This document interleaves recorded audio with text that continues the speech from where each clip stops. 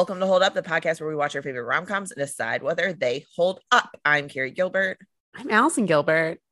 That had an extra little flair today. I know. I don't feel good, so, anything to keep myself What's wrong? happy. COVID? No, just a cold. What are we watching? We watched Crazy Stupid Love. It came out in 2011. It was written by Dan Fogelman. It has two directors, which is interesting to me. Glenn Ficarra and John Rica. It stars Steve Carell, Ryan Gosling, Emma Stone, Julianne Moore. I feel like I'm forgetting people.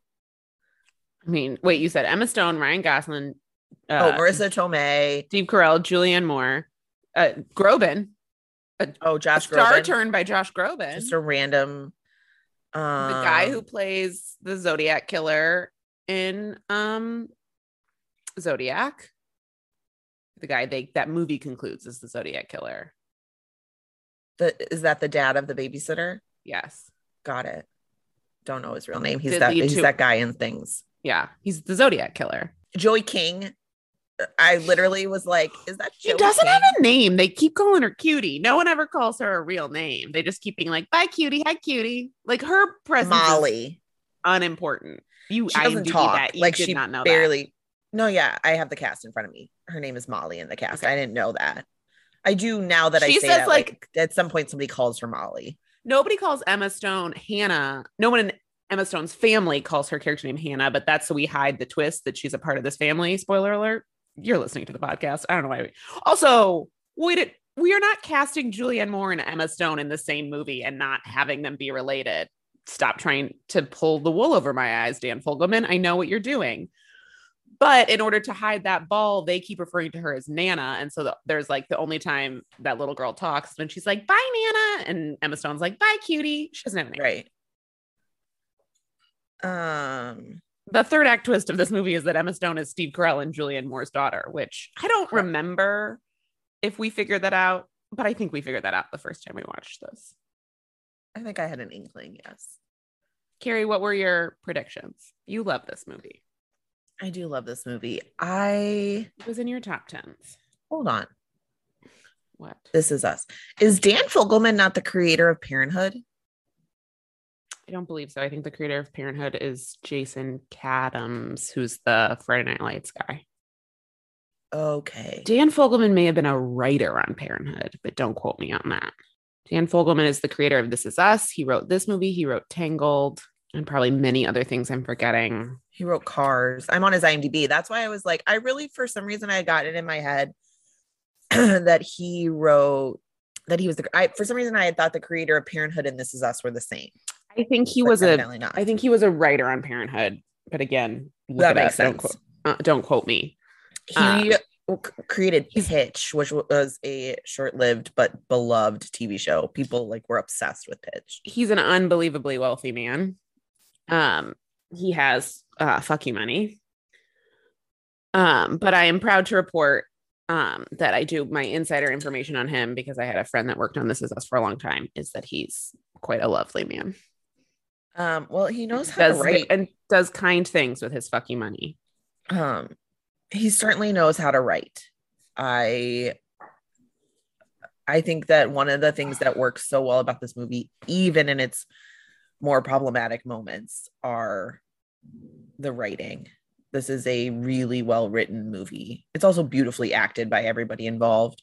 Not quite the cast. Even is Joey King the kissing booth girl? Yeah. She's like a grown-up now. Yeah. She's got some other new Nicholas Sparks X movie coming out. Oh yeah, Bravo keeps showing ads about it, and I'm like, I don't want that. I don't want to. It's like a guy dies. I don't. Get out of here. The In Between. That's what it's called. Where he's he hasn't crossed over. He's trying to reach out to her. Right. Yes. Sure, Wild. Also, that this movie came out so long ago that little girl is now an adult. That's why I was like, who's that little girl? Because this movie doesn't seem like it came out that long ago, but also we're just fucking old. Yeah. Came out in 2011, the year I graduated college. Yeah. You and I saw it in theaters. I had a meltdown while you were to the bathroom. True. No, I was laughing. The day Carrie and I saw this movie was the day of a friend of mine's funeral, which is why I have a negative connotation to this movie. I always think I don't like it, and then I watch it and I do. And I think the reason I remember not liking it is because I was very, very sad the day we watched it. So basically, like, we went to work that day. Then Carrie picked me up and we drove to Geneva or somewhere to go to my 23-year-old friend's funeral. And then we drove back to Chicago. I know I drove you. And then on the way back, you were like, you're not driving a car. You're hysterically crying, which was accurate. So you drove us back to your apartment. We put on sweatpants and we went to see this movie. And I think it was a very nice, good move that you were like, let's go see something. Let's go see like a fun, happy rom-com. And we hadn't eaten all day, I think, because we like left straight from our jobs. Yeah. And also we were 22 and 25 at this time. So our jobs weren't good. Like we left straight from our like shitty jobs that were terrible. And so we hadn't eaten. So we got all the movie theater food we had to offer. There was popcorn. I think there was I believe there was a pretzel involved. I think individual pizzas. We got all the food. There had to have been nachos involved. There was definitely an artificial cheese somewhere, maybe pretzel, maybe nachos. And then we sit down and you went to the bathroom, and I think it was the Inconsiderate Cell Phone Guy commercial. We're really throwing it back to 2011 came on, and I, in my heightened state of emotion, could not control my laughter. One, I do think that was a funny commercial. Two, I do think I was in a horrible emotional place and was hysterically laughing in a quiet theater to this commercial, surrounded by enough food for 6 people alone. And I'm sure I looked fucking crazy.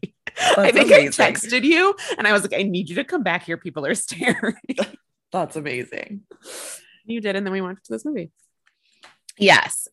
So my predictions for this movie were that I would love it because it's on my like top rom-coms. You had it on your top list. I knew that it had some problematic moments because it's my favorite. I watch it fairly frequently. I knew it had some problematic moments. Plus, people have talked about some of the more problematic moments. We'll get into that. I can't think of that many. There's only like hinted at pedophilia, you know? Right. But which overall, even this morning I was like, is it that bad? And Anne was like, if you switch the genders, Allison. I was like, you're right, it's bad. Okay, fine. Yeah, it's not great. Honestly, though, I mean, okay, we'll get into it. But anyway, overall, I still love this movie. I don't feel good. I have a lot going on. It's been a really long week. I watched this morning and felt at peace. The last time I watched this was last year on my birthday when I had the stomach flu from your children. And I just like curled up. And I think it was like in the stage of stomach flu when the active sickness was over and when you just feel like you've been hit by a truck. And I could only lay in one position. It had to be because you were gone and you were there for my active sickness part of it. Because everyone in our family had the stomach flu. Let's stop saying the phrase active sickness. I'm trying not to say when I disgusting. Was throwing up everywhere. Anyway, I just like curled up in the bed that you're sitting in now and watched Crazy Stupid Love. And it is a good sick day movie. Carrie, it's a perfect sick day movie. Give us the plot. Okay, so the plot of this movie is it opens with Steve Carell and Julianne Moore at dinner. And she's Julianne Moore, so she's fucking beautiful always. Steve Carell is, wearing schlubbed up, very dumpy wig. He's wearing a dumpy wig. He's in clothes that are too big for him. He's wearing like New Balance sneakers to a nice dinner out with his wife. And she asks for a divorce. And then on the way home, she confesses to him that she has slept with another man. Because Kevin Bacon's also in this movie. Kevin Bacon makes an appearance in this movie, yes. So he moves out. He's a sad sack of a human being who, I mean, they've been married. It's said they've been married for 25 years. They have children. They have like, they have 2 children that we meet and Emma Stone, spoiler alert. Right. So he starts like hanging out at this bar where Ryan Gosling hangs out. Ryan Gosling is one of the most pickup attractive artist. Yes. Oh, yes. Also one of the most attractive people ever. So Ryan Gosling is like this womanizer. He is a pickup artist, but not one of the things I did catch this time around and I did appreciate is like he doesn't do the whole like negging thing that pickup artists do, except in one scene he does do it, which is annoying. What scene? He tells a woman she's boring or her story is boring or something like that. But like when he tries to pick up Emma Stone, he doesn't do the thing. So like one of the classic pickup artist moves is that you like pay attention to the other woman and like insult the woman that you're interested in to like get her interested in you. He doesn't do that. He's like equally attentive to both of them. He compliments both of them. So I did appreciate that. I mean, he's clearly like, you know, got lines, he's not to be trusted. If I were a woman talking to this man, if I were a single woman and Ryan Gosling, like a man came up to me, like, I don't think I would think like this man wants to date me long term, but I'd be like, yeah, I could sleep with him for a night.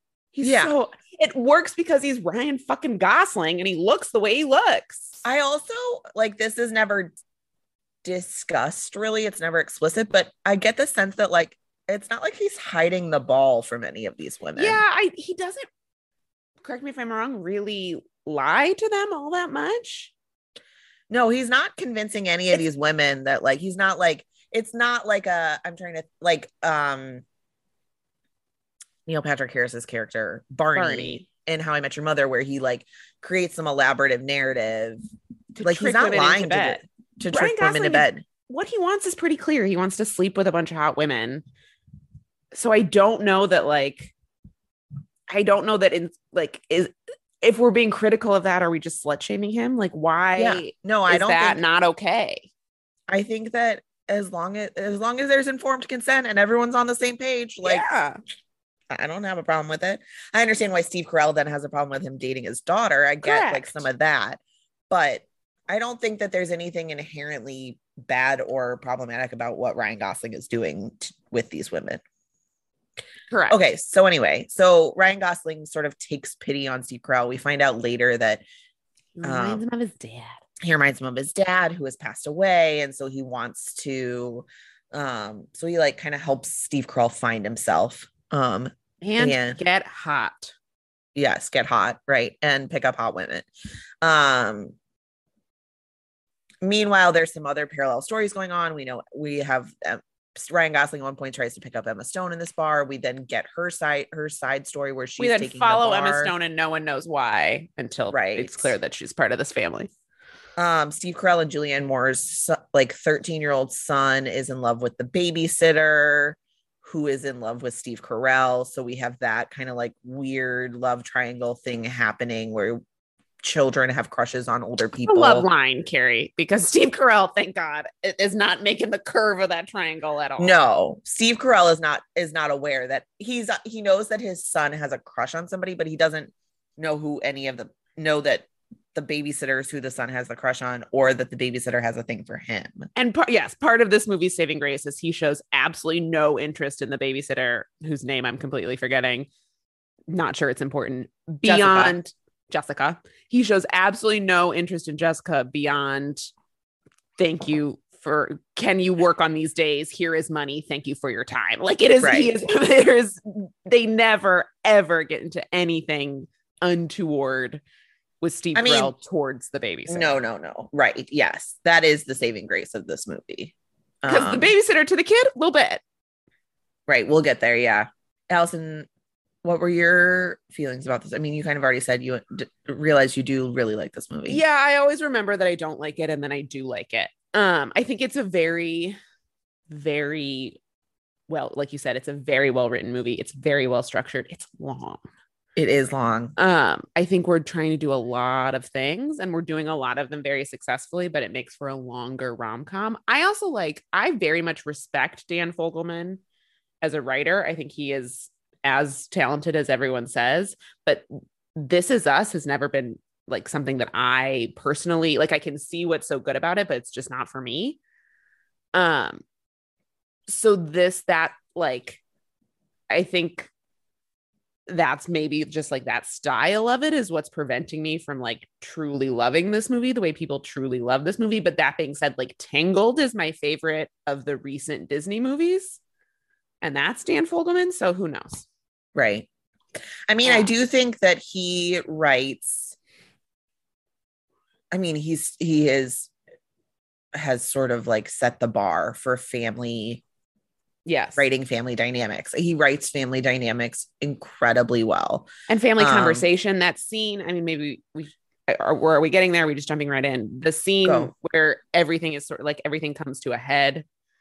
And he's the two younger kids are helping Steve Carell like set up the backyard to win Julianne Moore back. And then Emma Stone shows up. We realize she's their older daughter they had when they were teenagers. Ryan Gosling shows up. He realizes she's dating his daughter. Emma Stone realizes they know each other. The neighbor dad shows up because he's found naked pictures the teenage girl has taken for Steve Carell, although not at his request and not that were ever delivered to him. And then so he's chasing Steve Carell. Steve Carell's chasing, or he's chasing Steve Carell. The babysitter is chasing her dad. And then Kevin Bacon shows up, says his name. Ryan Gosling realizes he's David Lindhagen. Yeah. And then beats him up on behalf of Steve Carell. And basically all four men end up in a fight. And it is so there are so many storylines happening in this movie. And in one scene, we are connecting all of them in a very funny, very like dialogue heavy, well-written way. Like it all pays off in a really perfect way. Yeah. I mean, there's lots of scenes like the scene in the beginning of the movie where Julianne Moore and Steve Carell get home from dinner where she's announced she's slept with somebody else and she wants to get a divorce. They walk in and are, relieving the babysitter, paying the babysitter, and there's like parallel conversations going on. And it's again very funny, very genuine, and very well executed by the actors. I just think that, and then obviously like in the scenes where you have Steve Carell and Ryan Gosling interacting, the dialogue is very funny. The two of them are both very funny actors. Their chemistry, I think part of what works so well about this movie is that in addition to the script, it's beautifully acted, and the chemistry between the various people is perfect. Like Steve Carell and Ryan Gosling play off of each other quite well. I don't know that we always think of Ryan Gosling as a comedic actor, but he is incredibly It's so annoying. funny. I said that while watching this. I was like, he shouldn't be allowed to be funny. No, you shouldn't be allowed to look like that and also be like a good dramatic actor. I was going to say it almost challenges my core belief is that Steve Carell can do anything our most lauded actors can do, but the most lauded actors, like our most like lauded dramatic actors do, but they can't do everything Steve Carell can do. Now, I don't think Ryan Gosling can do comedy the way Steve Carell. I don't think there's very many people on this earth that could do comedy the way Steve Carell can do comedy, but he is very funny with what he's given. Yes. And he has good timing. Ryan Gosling is just a good actor. Yes. He is a fantastic actor. He's just a very good actor. I do think Steve Carell is among the best we have. I think at the end of Steve Carell's career, we will look at him the way we looked at Robin Williams. Yeah, no, I completely agree with that. I mean, the other thing is there's a reason that Ryan Gosling and Emma Stone keep getting cast opposite each other. They are fantastic together. We do not have to watch La La Land, do we? No. And I'm not a La La Land fan. I didn't love that movie, but you can't deny that these two people play off of each other incredibly well. I saw that movie like the week Mom got diagnosed with cancer, and she and I were like, we got to go do something fun. And Dad had the car or something, so she and I took an Uber to the movies. We saw La La Land because I thought it would be joyful. At the end of it, I was like, I'm sorry, that was terrible. Sorry I took you to see that bad fucking movie. I do not have a good track record with cancer-related tragedies and Ryan Gosling, Emma Stone romps. Maybe maybe they're bad luck for you. When the next time they make a movie, I will not see it. You can't see it. Can't see it. I like them together too. It's just that like both times I've gone to see their movies in theaters, it was on the heels of a cancer-related tragedy. I hadn't realized this, but I was like Googling things about this movie. The scene where they fall in love when they're at Ryan Gosling's home and they we're gonna hook up, and then they don't because they end up just talking. A lot of that was improvised between the two of them. You can tell she's also very funny. Like, I don't know that we ever forget that Emma Stone is funny, but I think it does us well to remember that Emma Stone hit it big with Superbad and Easy A, which are incredibly funny comedies. Yeah. And that she is I think she's a good actor, but her, like, when she's doing the best is when she's being funny. What movie did we just watch? It was like Ghosts of Girlfriends Past. Yes. That piece of shit. Where we were like, why don't we let Emma Stone be funny more often? I mean, we do. I just think she's now at that point of her career where it's like, and now you're a series. Like, I think we take people who are funny in their early careers and then convince them that in order to be taken seriously, they have to do dramatic roles, which, like, she's perfectly good at. But why don't we just let Emma Stone be funny and have that, and then respect her as much as she deserves? Like, why don't we look at comedic acting as impressive, if not more so, than any dramatic acting? Yeah. So I believe that was fully improvised. I also just love, like, I think in movies where you're having people fall in love very quickly, although this one, this movie takes place over a year. So by the time he's meeting her family, and by the time he tells Steve Carell that he's in love with her, you can conceive that they've been dating for at least a few months. So it's maybe not a sped up timeline, but the way people fall in love, as we've discussed many times, is by having a lot of conversations over a period of time. And I think it's hard to do in rom-coms because you have to get two people falling in love in theoretically under 2 hours, in this movie in 2.5 hours. And that's hard to do. And the movies that achieve it are the ones we tend to really like. I just rewatched While You Were Sleeping because, 3 times a year. And that is a very sped up timeline that those two people fall in love. That movie takes place over 1 week. And they do it believably because they have a lot of conversations. Yeah. Yeah.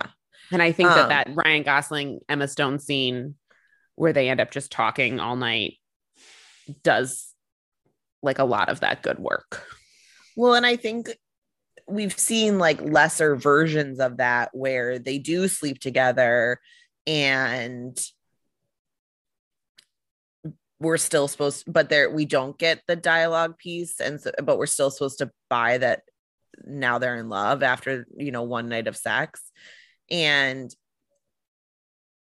I think, again, what works about this movie is that Fogelman understands human dynamics really, really well. And he knows how to translate that to film and television. And so instead of suspending belief or asking your audience to suspend belief and just believe that these two people have fallen in love after one night of sleeping together, as we do in many, many, many rom-coms, he gives his audience what they need to get there and to buy that these two people are in love with each other. And to get us to care about Ryan Gosling is more than just like a womanizer, and that we get his whole, he at one point says, like, I'm very unhappy and I'm trying to buy it, which, like, bro, same. Like, just trying to soak up that serotonin any way I can. If only I just don't have the budget that this character does. So he's, like, at Brookstone and buying things on the shopping network, and I'm just, like, in Target buying sweaters, hoping it will make me feel any semblance of joy. Right. But we hear about why he is the way he is, and losing his dad and having a vain mother, and yada, yada, yada. And Emma Stone, who has entered this situation after having broken up with her super obnoxious boyfriend, Josh Groban, who's like, I just want to have sex with a hot guy from the bar. Like, it's a good, like, the fact that they don't have sex is not because that's not going to be a part of their relationship, but because we're going to have them fall in love. And so that's not what this part of the story necessitates. Right. Yeah. Yeah. The other thing that I realized, that one of the things I really like about this movie, as I was sort of like more closely watching it this time around, is I really like that the Julianne Moore character is not the villain. Mm-mm. Like, she is a fully formed human being. We get lots of scenes where we realize, like, she's a very good mom. She loves her kids.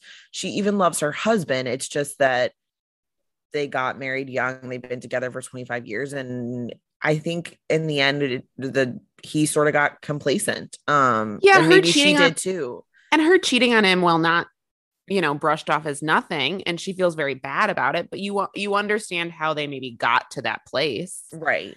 And very quickly we set that up as sort of a shitty thing she did, but not indicative of a shitty person. Right. I also love.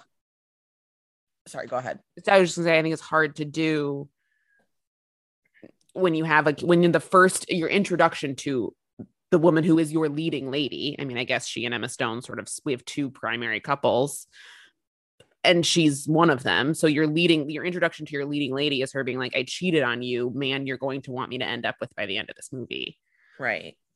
Because then the movie is Steve Carell finding himself and her rediscovering what was good about her marriage and what's important about her marriage. And we see her try and date Kevin Bacon, and she can't. He's not. And Kevin Bacon is not even really a villain. Like, no, he's not much. Like, he's not as fully fleshed out as anyone else, but he's just sort of a nice guy who's in love with her, who unfortunately he's not the person for her.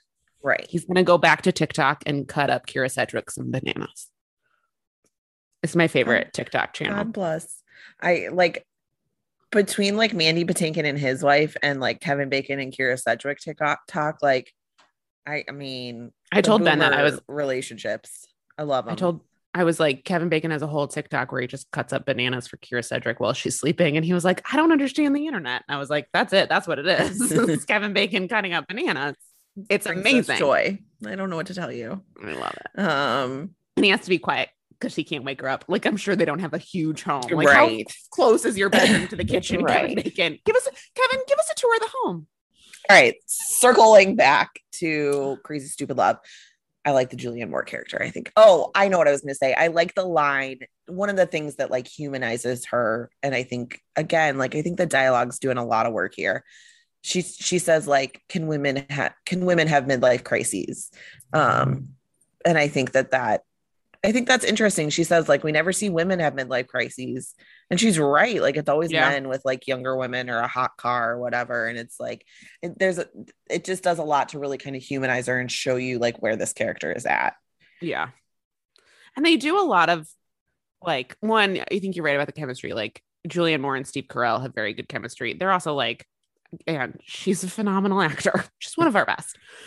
But as we sort of move through the year and, see them like become cordial to each other in their divorce, we see him going over in the middle of the night and mowing and like caring for the lawn. That's my favorite thing. So like, not to be that girl, but like, my love language is acts of service. Mm-hmm. And so when he comes over and is like doing the lawn so she doesn't have to worry about it, that like just warms my little heart. Well, and then at one point she calls him while he's doing it and is just asking this is one of my favorite scenes where she asks like how to fix the pilot light. And she says she's in the basement and can't figure it out, but he can see her through a window. She's not in the basement. Like, she just wanted to talk to him. And when you're getting divorced, you can't just call someone. I assume I'm not a divorcee. You can't just call someone and talk to them. So she has to sort of do that. And it's just a very like, you understand why these two people love each other and work as a couple. And then you want them to get back together because, they had been married a long time and they got complacent, but that doesn't mean they can't get back to the good. Yeah. This movie probably gave a lot of false hopes to kids of divorcing parents. They were like, that this is the Parent Trap of a different generation. The other thing I like is that it's not that, like, her issues with their marriage are not that like she gave up any dreams or that, I mean, we do know they got married really young, but like she still has a career that we see. There's never any conversation of like she's given up some life she dreamed of or that she wants some kind of like big extravagant life. Like it's not that. It's just that she wants him to be a little more like engaged in the everyday, I think, and or even in himself, you know what I mean? Like, and I think that's kind of what like ultimately ends up happening. She wants him to care for him. You know, I think there's something about like when you care for yourself, you are a happier person. Right. And he's sort of lost caring about himself and therefore like her and like investing in himself or their marriage. And that I think would be tough. Yeah. To live with. Yeah. And so I think it's, again, I think like we've seen versions of this again, where she probably wouldn't be a very like fully fleshed out character, where she wants something like different than what she has, which is not this, which I think is nice and also true to life. And yeah, it's just sort of like simple and honest. Right. Yeah. Now, the moral of this movie is that if a woman turns you down, you should keep going after her until you wear her down. And that is what Steve Carell is teaching his son. And I'm not sure that's what we want to be teaching our young men. No, that is like one of the pieces I have an issue with. And I think part of it is that it's bad advice. It's bad advice. It doesn't teach consent. But the other thing is that like in the Steve Carell Julianne Moore storyline, it works because Julianne Moore never, what she wants from Steve Carell is not for him to leave her alone. She wants him to be more engaged. She wants him to show her that he's still invested in her and still invested in their marriage. And so him realizing that giving up is not the right answer and that he should continue to try is the right thing for him to figure out there. But the parallel story of the kid's crush on the babysitter, what she wants from him is to leave her alone. And she says explicitly to him, "You're making me uncomfortable." Yeah. And then he's learning or realizing that he shouldn't give up. And I think that that's where it doesn't work, is because the parallel doesn't. The parallel is not actually parallel. No, fellas, if a woman says, or people, if a person says, "Leave me alone, I don't want to be with you, you're making me uncomfortable," the response is to go, "I respect that, go bye," and then stop talking to them. Yes. Well, and I think the other piece where that breaks down is that, so we have like this young boy in love with this teenage girl and this teenage girl in love with this grown man. And through the entire movie, the older person in each of those relationships, in the Steve Carell's case, like he's completely ignorant to it. In the two teenagers, the young teenager and the older teenager, she is, she's not giving into it. She's being completely appropriate. She is responding appropriately until the very end, when she gives him these naked pictures of herself. And that was a detail that was not needed. That conclusion between the two of them, where he apologizes for making her uncomfortable, and he says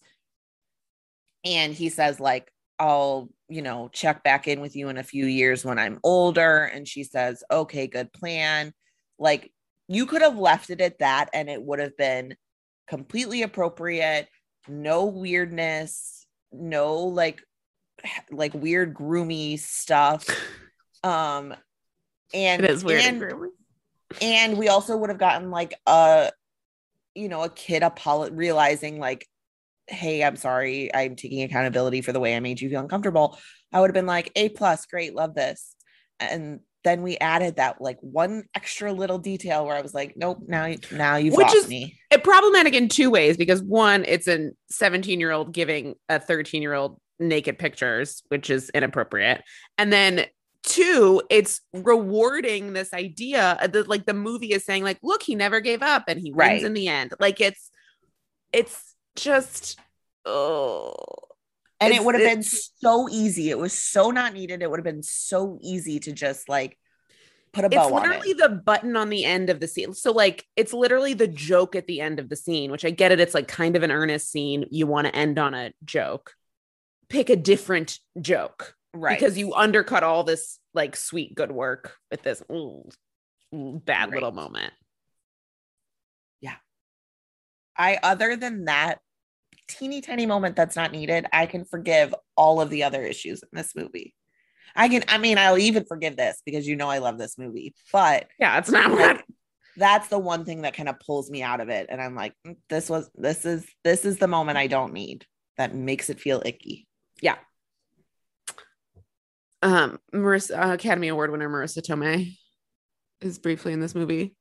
And she's great. She's another one that like we forget she won her first Academy Award for being fucking hilarious. And when we let her be only Academy Award? Yeah, maybe only Academy Award. She's been nominated again, I think, but I rewatched that movie this week. Pitch when we let her be funny, girl is funny. Well, to be fair, I don't think the reason she wasn't around for a lot of years was her fault so much as Weinstein's. But so it's fun to see her and things. She's very funny. The scene in the school, I don't remember if we were recording or not, but you had mentioned the scene in the school where we start to see Steve Carell and Julianne Moore reconnect. And it seems like they kind of seem to be making their way back to each other. And then they're confronted with Marissa Tomei, who is their son's teacher, who Steve Carell has slept with, not realizing that she's the teacher. And there's this confrontation between the three of them. Again, like three stellar actors, really great dialogue, very funny scene, very uncomfortable scene, a scene where Steve Carell looks not great and makes a lot of really questionable choices. No, we're letting our characters be like deeply flawed and also redeemable. Yes. I also, who is the actress that plays the babysitter's mom? I know I've seen her in things. She was, I feel like I didn't look up her name, but I feel like she was on all those like VH1 Best Week Ever shows when we were teenagers that we watched all the time. She's so funny. And I absolutely would be like that neighbor / friend who's like, oh, we picked the right person in the divorce. Like you would be that person. Aren't you glad? You would force there's a very funny scene where the Zodiac killer has to go meet Steve Carell and be like, I can't be friends anymore because my wife says we have to pick Julianne Moore's side, but here I got you cologne. You would make Jeff leave his friends? No, I wouldn't do that. I think that is absurd. That scene is really funny, but kind of ridiculous. But I do like how she's like very self-righteous about her choice anytime like there's some questionable moment with Steve Beth Carell. Littleford. Wow. That's her name. Never heard that name before in my life. I mean, that one, like every time I see that woman, I'm like, sure, I've seen her in things, but I feel like her face is, yeah. I also, another like very small part, but I think Emma Stone's best friend character is really funny and kind of a fantastic like rom-com best friend. And that she's the only person of color. Well, that. But also she just keeps being like, sleep with the hot guy, like go sleep with the hot guy. And she's like, Josh Groban sucks. Yeah, like sleep with the hot guy. The scene where she calls her and is like, the hot guy's at the bar and some guy hits on her and she's like, in what world? But she's just very funny. He doesn't even hit on her. He just like looks her to go to start hitting her on. And she says, in what world? Right. I'm like, yeah, girl, know your worth. Hotties only. There are a couple just like 2011 things that don't hold up time wise that I really love. One, they meet outside of a Borders Books, R.I.P. Mm-hmm. The son tries to convince the babysitter they should date because Ashton and Demi Moore have an age difference, and it worked out so well for them. Yeah, so that doesn't hold up. And the babysitter takes nude pictures of themselves with a Canon camera. Right. I was like, remember 2011 when we'd like go to parties fully with just like a digital camera around our wrist? Yeah, and then we'd make full Facebook albums that were titled like one inside joke from that party, right? And they would be like just a series of ridiculous pictures. Like, God bless the mid-aughts. There's a couple of outfits that Emma Stone wears where I'm just like, wow, that dress. I mean, the outfits, the side bang. Right. There's some belted outfits. Yeah. She has at one point like a cropped like bolero jacket thing happening. Shrug, Carrie, we called them shrugs in the day. Yes. Oh, Steve Carell's sad divorce apartment. It looks like so it looks like it's very sad, Carrie. It looks like every apartment I had in LA until my current apartment. It looks like like the point of how sad that apartment is, I was like, oh, that's just what an affordable, quote unquote, affordable apartment in LA looks like. I've lived in that complex. Yeah, I think the thing ultimately, like the central relationship in this movie is Steve Carell and Ryan Gosling. And I think that they're both cast really well. I mean, Carell swings effortlessly between the various, like the frumpy to, you know, the more like Frumpy pulled to hot. together, frumpy to hot. You know, he does the dad thing really well. He's great. And it's also sort of like the perfect Ryan Gosling role because he gets to be hot as fuck. And he gets to be funny and aloof while then also like deeply earnest and vulnerable at times. But he also gets to lift someone Dirty Dancing style, which I Um, do think would work on me. If a man was like, I can lift you like Dirty Dancing, I'd be like, cool. Great. Like, Here's my vagina. Yeah, I absolutely think that move would work. Also, like the point of Dirty Dancing was that like it was also a lot of work for her. So the idea in this movie that like the woman doesn't need to be putting forth any work to it, when the whole point of that scene is that like Jennifer Grey had to figure out how to do that lift, is maybe, are we forgetting that like it takes two people to do that lift? Right. Great point, Allison. Great point. Thank you. And then I love the final bar scene between Steve Carell and Ryan Gosling. So I think one of my favorite acting moments of this, I think Ryan Gosling's best acting moments in this movie is when he is forced to tell Steve Carell that he's in love with Emma Stone, that he's trying to be like, this isn't me just sleeping with your daughter. He says, I'm in love with her. I love her. And then he says, I was trying to make you more like me, but I ended up, and then he cannot speak it. And you see Ryan Gosling like not be able to say, I ended up being more like you. Or like, I want to be more like you. Yeah. Yes. And the like, it's very hard, I think, to act that thing of like not being able to have the words, to like not being able to say something. Right. And this, like, it's hard to act uncomfortableness with vulnerability in the way that Ryan Gosling does. And as someone who's uncomfortable with vulnerability, I was just like, oh, I understand that feeling, and he's acting it very well. Yes. And it is a very sweet scene. So sweet. And I just like, I mean, anybody who's watched a movie like knows that's what we're ultimately building to, is like the person who tries to change one person ultimately ends up being changed, right? Very classic movie trope. We've all seen movies. We've all seen movies. That's what we're doing here. But I love that in this movie. I love, you know, I probably sound like a hypocrite because so often on this podcast I'm like, I hate the trope of like, we change the womanizer and the shitty man gets better. But again, I think he never starts off so shit. Like he doesn't, this is not an as good as it gets situation. This is not, what did we just watch? This is not a Ghosts of Girlfriends Past situation. One, he's a very well-written character. So we understand why he is the way he is. And we understand that although he's not doing great, he is actively trying to make himself happier. Now, again, right. I hope that this character gets therapy. Right. But we also never start him in a place that's so repugnant that we can't come back from it, because all he's really doing is he's a sad man who's trying to find happiness by buying things and sleeping with a lot of women, and buying things hurts no one. And he's not sleeping with the women through lies or deception or coercion or assault. He's right. Just having consensual sex with a lot of women. And he might not be happy. He might be trying to fill a void, but it's not immoral to have a lot of consensual sex. Well, and the other thing that I think works for me and why I feel differently about that trope in this movie versus any of the other movies we've talked about where I say I'm completely over it, is we're not relying on Emma Stone to change him. Correct. We never see like that he is changed by her love. He is changed for her and his relationship with her, but it's not because her. Like it's not on her. It's not because she's issued some ultimatum. It's not because she's left and he has to win her back. It's none of that.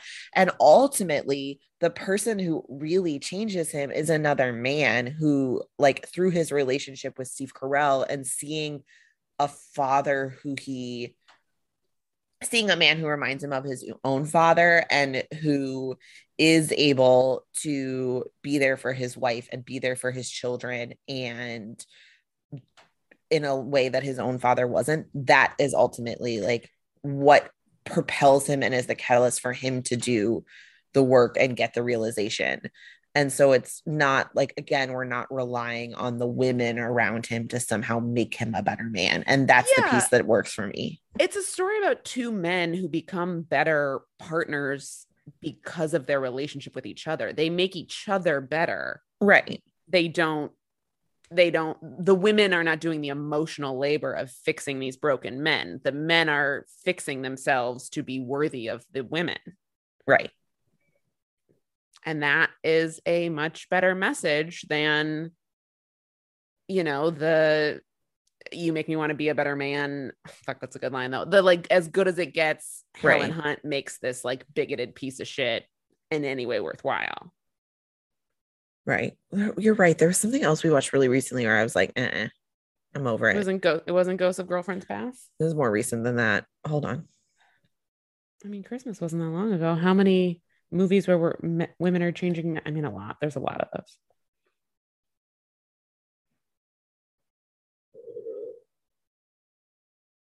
Groundhog Day. It was Groundhog Day. Groundhog Day. Which also I think we discussed like is also mostly him driven. Oh, 50 First Dates, I think was maybe the other one. Well, you're right. I was like, we can't have watched that many since Christmas. And it's like every episode we've done recently, it's like a woman changes a man. Right. So you have this really shitty dude. That's another one where he like sleeps with them through deception, which is not what we're doing here, and why this character works better for me than the Adam Sandler character in 50 First Dates. There it is. So slightly better writing. As a 50 First Dates apologist, I will say Crazy Stupid Love is a much better written movie. Yeah, I mean, lots of things. Man, we watched some bad movies this Christmas. Yeah. All right, I don't have anything else about this movie. I really love it. I do too. The next time I complain about it, remind me that I like it, but also remind me that it's 2.5 hours long. It is long. At one point, because I watched it this morning and I forget, I had like a phone, you know, it's a work day. I had to do something. And I looked at how much was left and I was like, wait, really? But, and again, I feel like a hypocrite because I'm always the person on this podcast that's like, I need a tight 90 minutes, folks. I mean, all rules. But I don't mind it here. Also, like, first of all, like, we will change our minds about rules every other week. Like, I'm not, don't hold me to fucking anything I say ever. But also, I think it's the difference of like, how are you using that time? Right. Are there things that we could have gotten rid of? Like, is that real estate used well? Is every scene important? Is every scene funny? Is every scene moving the story along? And for most of this movie, the answer is yes. Yeah. Like, the problem is that we just have multiple storylines going on and we want them all fleshed out. So you're getting a little bit more time. And it's not like some other movies starring Steve Carell we've watched that come in over 2.5 hours that maybe only needed to be under 2. And I say that as someone who loves that movie and loves all schmapatow movies. But there is fat to be trimmed there, and there's not really that much fat to be trimmed here. Yeah, I agree. So I think we forgive the 2.5 hours because we are enjoying ourselves for those 2.5 hours and not thinking like, you never think like, we've been sitting here for a while. Yeah, I agree. Yep. That's all I've got. I love Crazy Stupid Love. Apparently, why? All right, Allison, what are we watching next? Well, Carrie, we had our patrons vote on what we wanted to watch next. So if you join our Patreon, you can decide what we watch on any given time. So the next episode we're watching, are you ready? Are you ready for the results of the poll? It's a JLo week, baby. We're watching Made in Manhattan. Oh, wow. Arguably the worst of the 3 movies we proposed. Like definitely not the best. All right. What are your predictions for Made in Manhattan? What do I think? Do I think the movie about the Republican who picks up a Hispanic maid to help him win an election will hold up in the year of our Lord 2022? I don't think it's gonna work, Carrie. Do I think I'm still gonna enjoy it? I honestly don't remember if I enjoy this one because I get it. It came out around the same time as The Wedding Planner, and so it's hard for me to differentiate between the two. And while The Wedding Planner is not a good movie, it is a movie I enjoy. I've never loved Made in Manhattan. I think it's fine, but it's never been one of my favorites of that time period. It's never been one of my favorite J-Lo's. Speaking of JLo, what's our next Patreon episode? Marry Me. I honestly, quite honestly, I predict, maybe this prediction will not age well. I predict I will enjoy Marry Me more than I will enjoy Made in Manhattan. I've already watched Marry Me. We'll talk about it. Absurd. All right. So that's my prediction is I will enjoy Marry Me more than I will enjoy Made in Manhattan. Join our Patreon so that you can be privy to our Marry Me conversation. Join us in 2 weeks for Made in Manhattan. Allison, where can people find us? You can find us on Instagram at hold_up_pod and Twitter on hold_up_podcast. Carrie is going to put those links and the link to our Patreon in the show notes. And you can rate and review and subscribe. You can tell us movies you want to see. On our Instagram, we have people vote for, like we had people vote for the Patreon this week. And then on the Patreon, we had people vote for the main episode. You know, we're changing it up. So yeah, it's fun. We have fun. We have fun on the internet. Bye. Bye.